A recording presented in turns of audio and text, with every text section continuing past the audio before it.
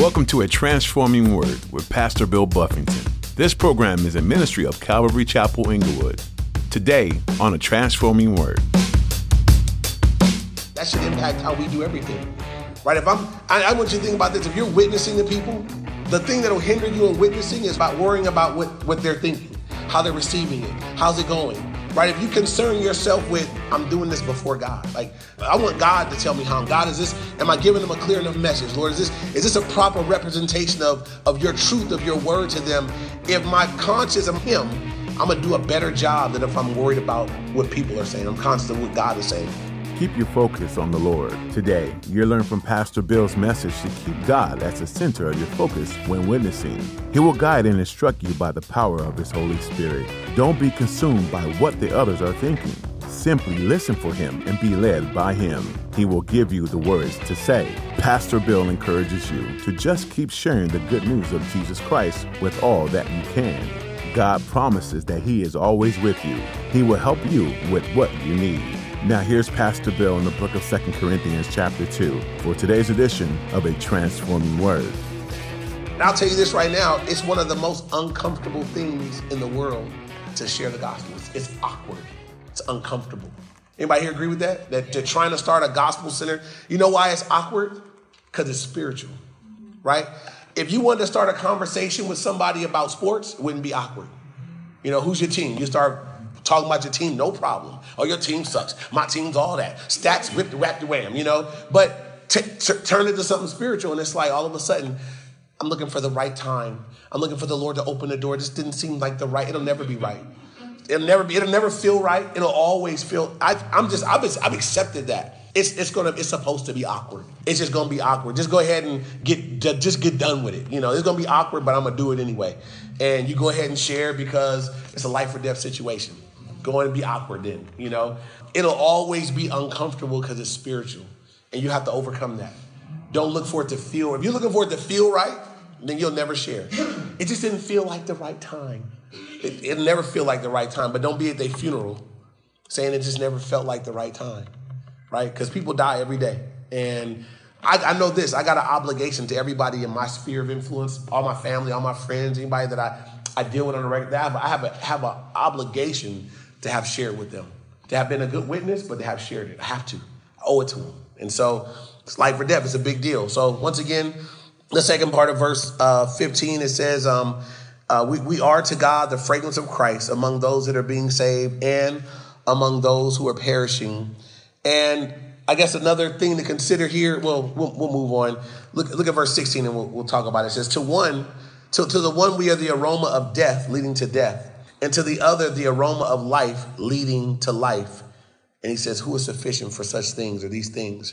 It says to one group, we're the aroma of death leading to death. Anybody here want to be the aroma of death? No, right? That doesn't sound like a great aroma. You know, like you're the aroma of death. Nobody signs up. Nobody would sign up to be that guy, that girl, you know. But he says to one group, you're the aroma of death leading to death. To another group, you're the aroma of life leading to life. Here's the deal. It's the same message. It's the same aroma. It's the same person. It's how it's received. It kind of deals with the person and where they're at with the Lord. So one group, well, you know, you're the aroma of life. They're so thankful for you and all that you share and all that you do, and they receive it, and it just breathes life to them and encourages them. And to somebody else, that same thing that you shared, the same person that you are over here, it's like, I can't stand it. Could you go away with that? You know, could you stop it? Yeah, they need you to go away to stop. They can't stand it, you know. Here is the flaw that I see in our culture, right? Is Christians, even ministers, want so bad, again, we talked about it earlier, but they want so bad to be received and liked that if it looks like you don't like this, I'll change it. There are churches and there are so-called ministers that have decided that, you know what, people don't want to hear about hell on Sundays. Hell is uncomfortable, right? I mean, it's going to be really uncomfortable for those that end up there, you know, but it's not a fun topic. It's like, I don't think any pastor gets up and says, you know, today I'm going to just talk about hell, you know, burn, burn, burn, you know, but it's in the Bible, is it not? It's in the Bible that Jesus spoke about it. It's there, and when it comes up, you should teach on it. You should speak on it, right? But there are people that have said, you know what, I'm not going to deal with that. That's kind of heavy for a Sunday morning. I'm not going to deal with it. There are people that won't preach the whole gospel. You know, there's a guy on TV that said that the message of the cross is too gory.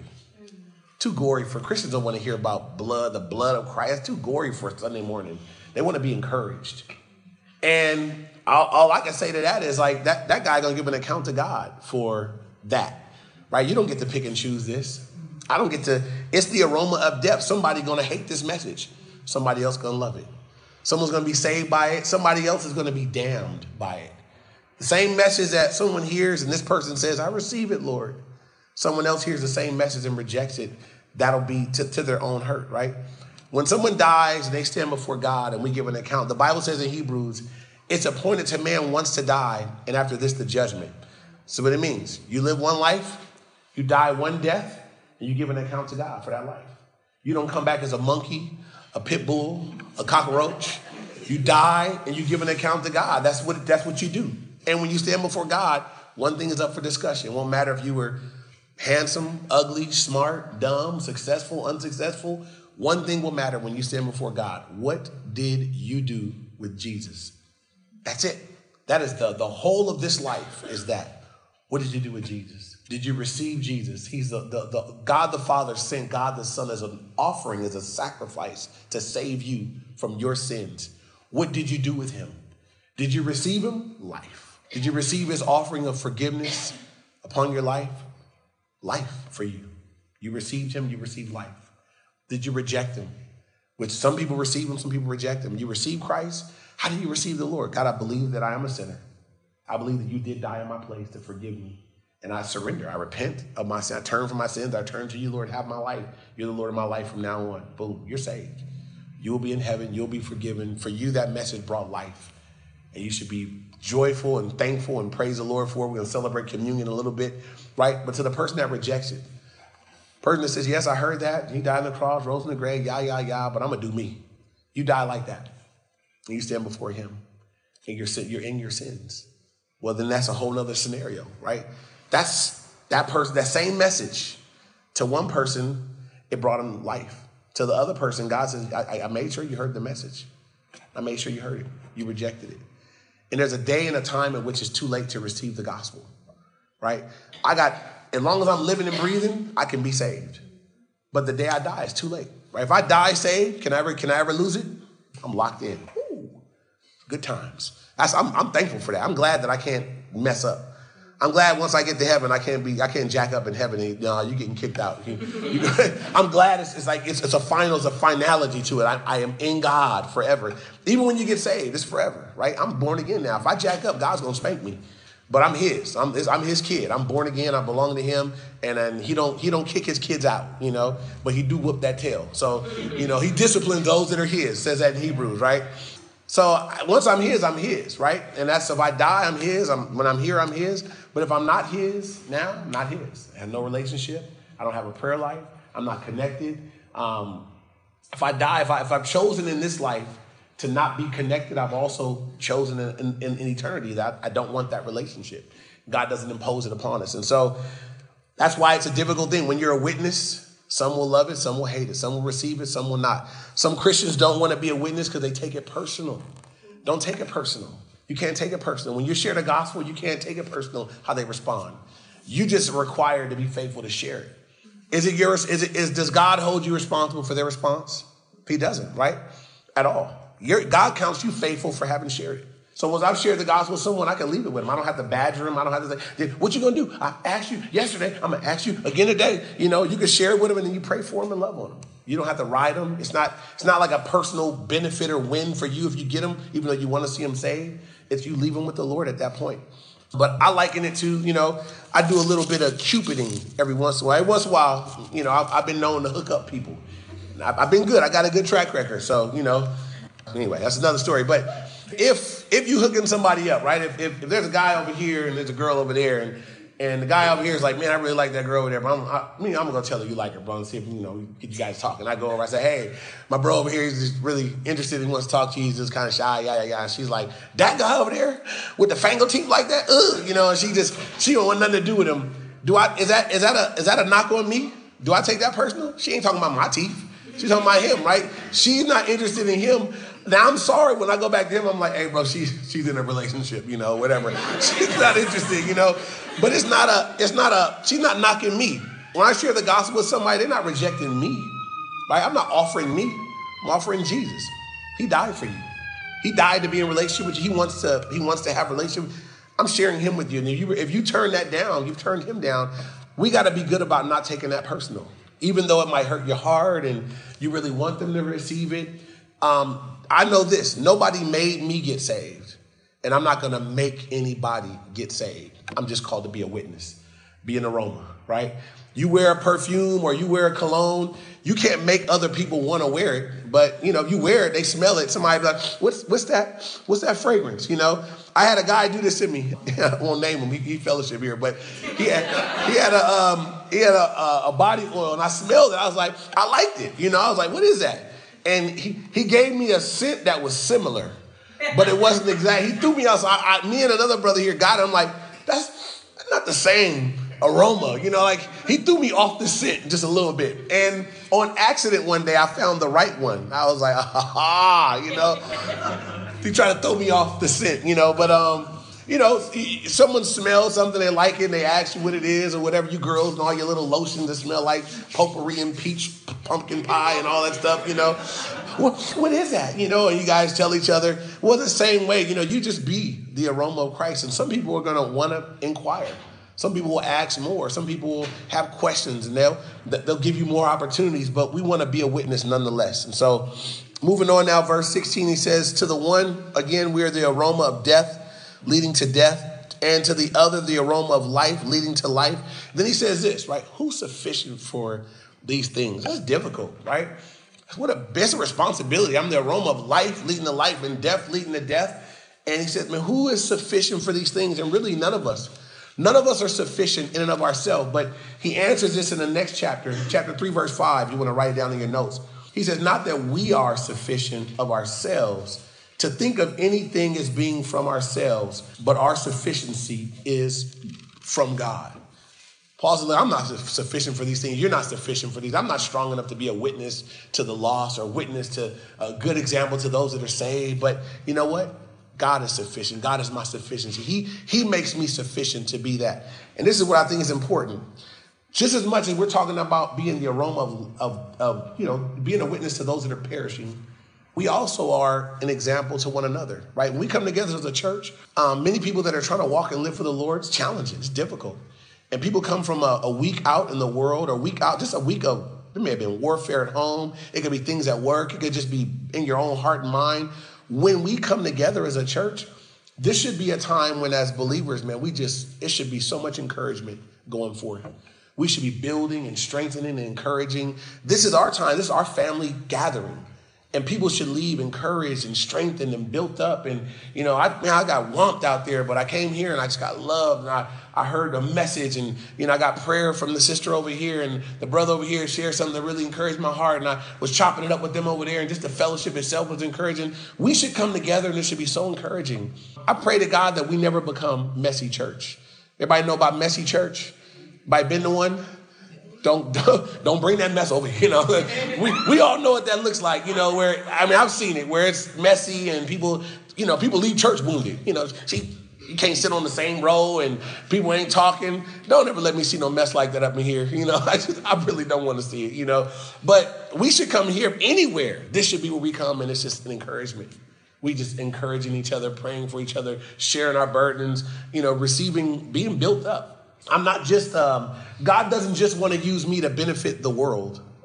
God wants to use me in the church too, right? You guys are his kids. If the people in the world won't receive me, I at least can come and encourage y'all. Amen. I've been out there sharing the gospel all week. Everybody dissing me and turning me down. I at least ought to be able to come and encourage you guys, and build you up and have a good time of fellowship. And I have my own self. I've had weeks where it was just a rough week. And I remember one in particular, it was a rough week. And then we had a men's fellowship, and we all had met up over at Inglewood Christian. And as all the guys came, I remember just conversating. I was so encouraged just by the fellowship, just hanging out, that, I was there to teach and be there. But God was like, I need fellowship too. The fellows, just being around brothers, praying for each other, talking, we goof around and stuff like that. but I needed it. I needed the encouragement of being with brothers. And so that's another reminder just that we would all make ourselves available for fellowship. Some people are out there all discouraged and then they don't never come to nothing. And you be out there and Satan just kicking your teeth in and, you all disconnected from the body. Make sure you make yourself available to the body. That's just, I hope if anybody here is doing that. So moving on, the last verse, it's verse 17, he says, for we are not as so many peddling the word of God. And I'll come back, I'll walk through these things. He says, we're not peddling the word of God, but as of sincerity, but as from God, we speak in the sight of God in Christ. Now, Paul says there are people in Paul's day just like today that are peddling the word of God. That word peddling, it has the idea, it actually has the idea of adulterating the word of God. It was a word that they used back then for people that would sell wine. And in order to get more money for the wine, they would water it down. They would put water in the wine to expand it, and they sell you wheat wine. Not that y'all need strong wine, but that they were cheating basically. They're selling it, watering it down that they can get more money for it. There are people that do that with their preaching. I water it down, so that I get more money for it. The prosperity gospel is something that people preach today, and people love that message. I'm going to get more. You mean I'm going to get blessed? So whole ministries where you just come and they tell you how God's going to bless you. God's going to give you, you're going to have your seed time, your harvest, your breakthrough. You're going to get money. You're going to get a wife. You're going to get a husband. You can get and they just, who don't want to hear that, right? It's just if you go there for year after year and you still broke. At some point you look up and be like, you lying. And then they'll tell you what, must be some sin in your life, whatever. So all you got to do is you just hang around that kind of ministry. I know people that I know a guy that was in a Word Faith church, but broke. But he believed in it with all his heart, but didn't have anything. But would argue and argue, and I'm like, it's look, it's not working. It's not working. So, sorry. Anyway, there are people that they use God's word for their own purposes. And we want to be careful of that. We want to be careful that we don't do it, though. Paul said, look, that's not what I'm doing. I'm not peddling the word of God. I'm not adultery. I'm not watering it down to get more from you guys. And he gives us 4 qualities of his ministry. First one, he says, but as of sincerity. This means that for Paul, there's a transparency to his ministry. There was no trickery in connection with his ministry. Everything that he did was out and in the open. So Paul says, my ministry to you guys was I'm not tricking you. I'm not hiding stuff. It's right out open in front for everybody to see. The second thing he says about his ministry is as from God. In other words, everything that he spoke, Paul said, everything I'm telling you guys is from God. I'm not making this up, right? When I'm reading to you guys, that's why we go through the Bible chapter by chapter and verse by verse. These are not my words. These are God's words. And we're trying to get them in context. Paul says, I'm sharing with you guys. It's not from me. It's from God. It's from God. God's word is the source of the message. It came from him, and I'm just passing it on to you guys. The third thing that he says is, it's really the last, but we'll come back. He says, but as from God, we speak in the sight of God and in Christ. In the sight of God, Paul is basically telling them that I'm conscious of who I speak and who I serve in front of. That everything I'm doing in his sight. That should impact how we do everything. Right? I want you to think about this. If you're witnessing to people, the thing that will hinder you in witnessing is about worrying about what they're thinking, how they're receiving it, how's it going, right? If you concern yourself with, I'm doing this before God. Like, I want God to tell me how. God, am I giving them a clear enough message? Lord, is this a proper representation of your truth, of your word to them? If my conscience of him, I'm going to do a better job than if I'm worried about what people are saying. I'm conscious of what God is saying. Paul says, we speak in the sight of God and in Christ. And the last thing is, we speak in Christ. This means that he spoke in the name of Christ, with the authority of Christ, and as a spokesman for Christ. Paul was speaking in the name of Christ, in the authority of Christ, and as a spokesman for Christ. Notice how none of it was him. It's not Paul's message, it was God's message. It wasn't Paul's authority, it was God's authority. And it wasn't for Paul's glory, it was for God's glory. And I think if we all do it like that, we'll be more effective at it. And so as we wrap this up and we get ready to celebrate communion, here's what I would like to put out to us as a challenge. If you're here, know you're saved, know you're born again, that's not a question. Then I would like to encourage you, challenge you, exhort you that you would take attention this week to just what your witness is like. How are you received by friends? How are you received by family? How are you received by those that you interact with? Is there a witness for the Lord in your engagements? Do you leave a witness or not? If you don't, I'm not beating you up this morning, I'm building you up. If you would look and say, I'm not much of a witness, and when I get around them, I become just like them. Or, some people are a bad witness. Some people are, anybody know a rude Christian? That's not what I'm encouraging. I'm not encouraging anybody here and go sit at the dinner table and tell everybody's going to hell. That's not what we're doing either. We want to engage people with the gospel. I want to be able to share the gospel message. Maybe you don't even know how to do that. Maybe you've never done it before. A couple quick, easy ways. One way I like sharing the gospel is when I share my testimony. It's not abrasive, right? I'm not really up in your business yet. I'm telling you what God did in my life. And people are very willing to hear about my sin. They don't want to hear about theirs. But if I tell them, I used to have this issue, and it's like, oh yeah, you were really wow, you needed God, but then as you turn the corner, it's like now, if I finish sharing my testimony, I asked them, have you ever surrendered your life to the Lord? Where you at with that? I like using the Romans road because it's just all scripture. If you want to have it real quick, it's 5 verses in Romans, that just lay out the gospel real quick. Romans 3:23. All of sin falls short of the glory of God. So everybody need God. I'm not better than you. You're not better than me. We both sin and fall short of God's glory. Romans 6:23, the wages of sin is death, but the gift of God is eternal life through Christ Jesus the Lord. My sin will eventually lead you to death, but there's a way out. God made a provision through Jesus Christ. Romans 5:8, God demonstrates his own love towards us, and that while we're yet sinners, Christ died for us. God loves you before you give your life to him. God loves you before you clean it up. He died for you while you were yet a sinner. And I want people to know how much he loves them because that's the crux of the gospel. He died because he loves us. Amen. Romans 10:9-10. What do I do to get saved? You confess with your mouth the Lord Jesus. Believe in your heart that God has raised him from the dead. You will be saved. Romans 10:13. For all who call upon the name of the Lord shall be saved. No one says, God, I want you. And he says, I don't want you. Nobody. He doesn't turn anybody away.